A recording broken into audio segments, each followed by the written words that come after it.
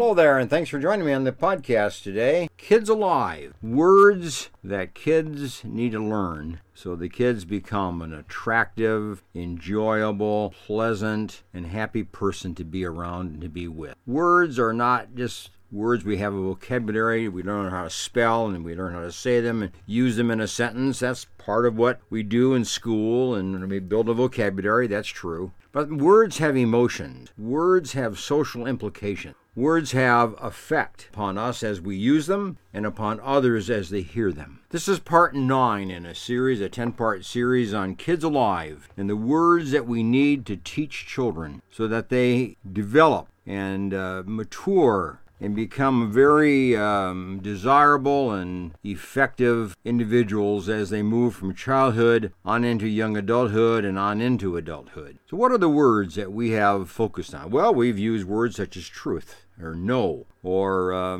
we had a word prepare. We had the word wait. We've had many different words that kids have had to learn and need to learn and use and control their behavior by so that the kids become effective and strong and desirable individuals. Okay, we have another word. Today the word is quiet. Quiet. Q-U-I-E. Now, quiet means that you can be active and you can be busy, but in the process of being active and busy, you make no sound or very little sound that would be considered distracting to other people. See, that's what quiet means. Doesn't mean you have to sit there in absence of activity. You enjoy life and you engage in life, but you do it without extraneous noise or extra outside noise that would affect other people in some kind of an adverse way. Being quiet is a skill that a child learns at home and at school. It's a skill. It's not a state of being. It's a skill. We learn to be quiet.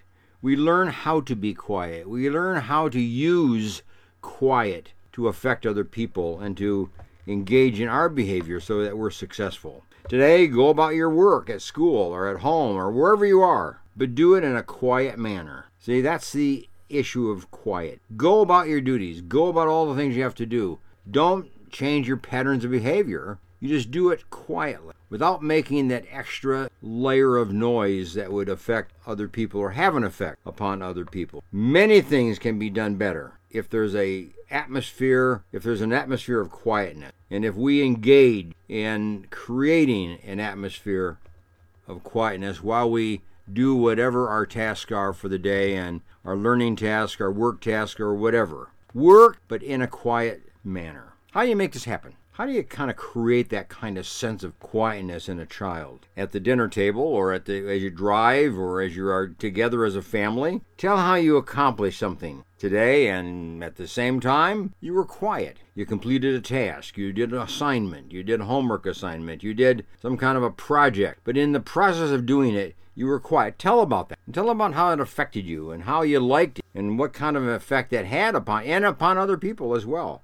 Being active, engage in an activity, but do it so in a quiet manner. Tell if somebody notices you when you're quiet. Talk about that. Are you a quiet person, and then do people notice you because of your quietness? Not because of your noise that you make, but because of your quietness. People are drawn to you. People are brought into your life. People pay attention to you because you're quiet. Talk about that. Give illustrations of it. Give examples of that. Here's another thing as a family. You can talk about this around the dinner table.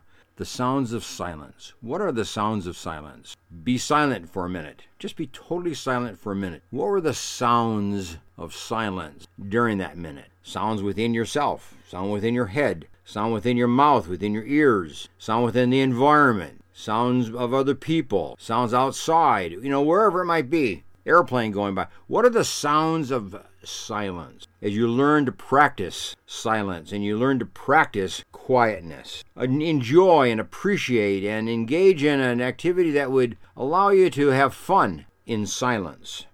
Make a list. Make a list of the things that go better when you're silent in doing it. Other people are silent when they're doing it. What do you notice about silence? What do you notice that we do better in the state of silence? And how do you help other people? How do you help other people be quiet? How do you help other people enjoy quietness or appreciate quietness in their life? Tell your story. Tell how you are quiet and how you try to be quiet and how you try to organize your life around quietness. Maybe they'll do the same thing. Now here's something to remember. A little quote. that you can remember. Make it your goal to live a quiet life as a kid. Make it your goal to live a quiet life as a kid. Okay? And here's a little activity that you can do as a family so that you increase your quietness and engage in a quiet lifestyle and enjoy it and appreciate it. With a sign or emotion, we often have a sign or emotion that we make to tell our kids to be quiet. Teachers do this all the time.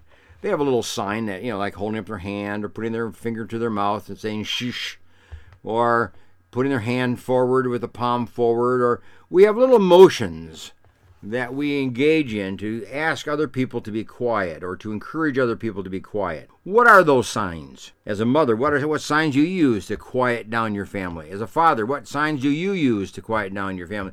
As a kid, what signs do you use to tell other people to be quiet or tell your parents to be quiet for a moment or whatever it might be? What are the physical signs that we use to communicate the idea of please be quiet? Please settle down and be quiet. And just getting a little funny, have a little fun figuring out what those signals are, or those signs of use of the hand or the face or facial expressions or whatever. Create that sense of silence. Anyway, nice to have you with me today as we talked about quiet. Kids alive. And the words that we need to learn as kids. So as we grow up into adulthood, we have control of ourselves and we have effectively been able to develop the patterns of behavior that will lead to success and achievement. Now here's a point for you. If you're in therapy as family or individuals or as a kid or whomever, if you're in therapy and you can't do therapy right now because the country is in a lockdown, here's an idea for you. Go to my podcast, thepsychologyreport.buzzsprout.com. Go to my podcast, the one that you're listening to right now. Go into the archives and pick out some topics that might be of help to you or might be of interest to you. Pick out the topics that can just kind of enhance your therapy and support and supplement your therapy. Use topics that I've spoken about in the past and learn about them and then apply them to yourself. Let that be your therapy session, okay? Make that your therapy session, listening to a couple of different podcasts that I've done in the past. If you have anxiety, I've done many of them. If you need to learn how to control depression and control thinking patterns, I've done many topics along that line. So go ahead and find a topic that might be of interest to you and use it. Nice to have you with me today, and thanks for joining me on the Psychology Report as we talk today about being quiet. Bye for now.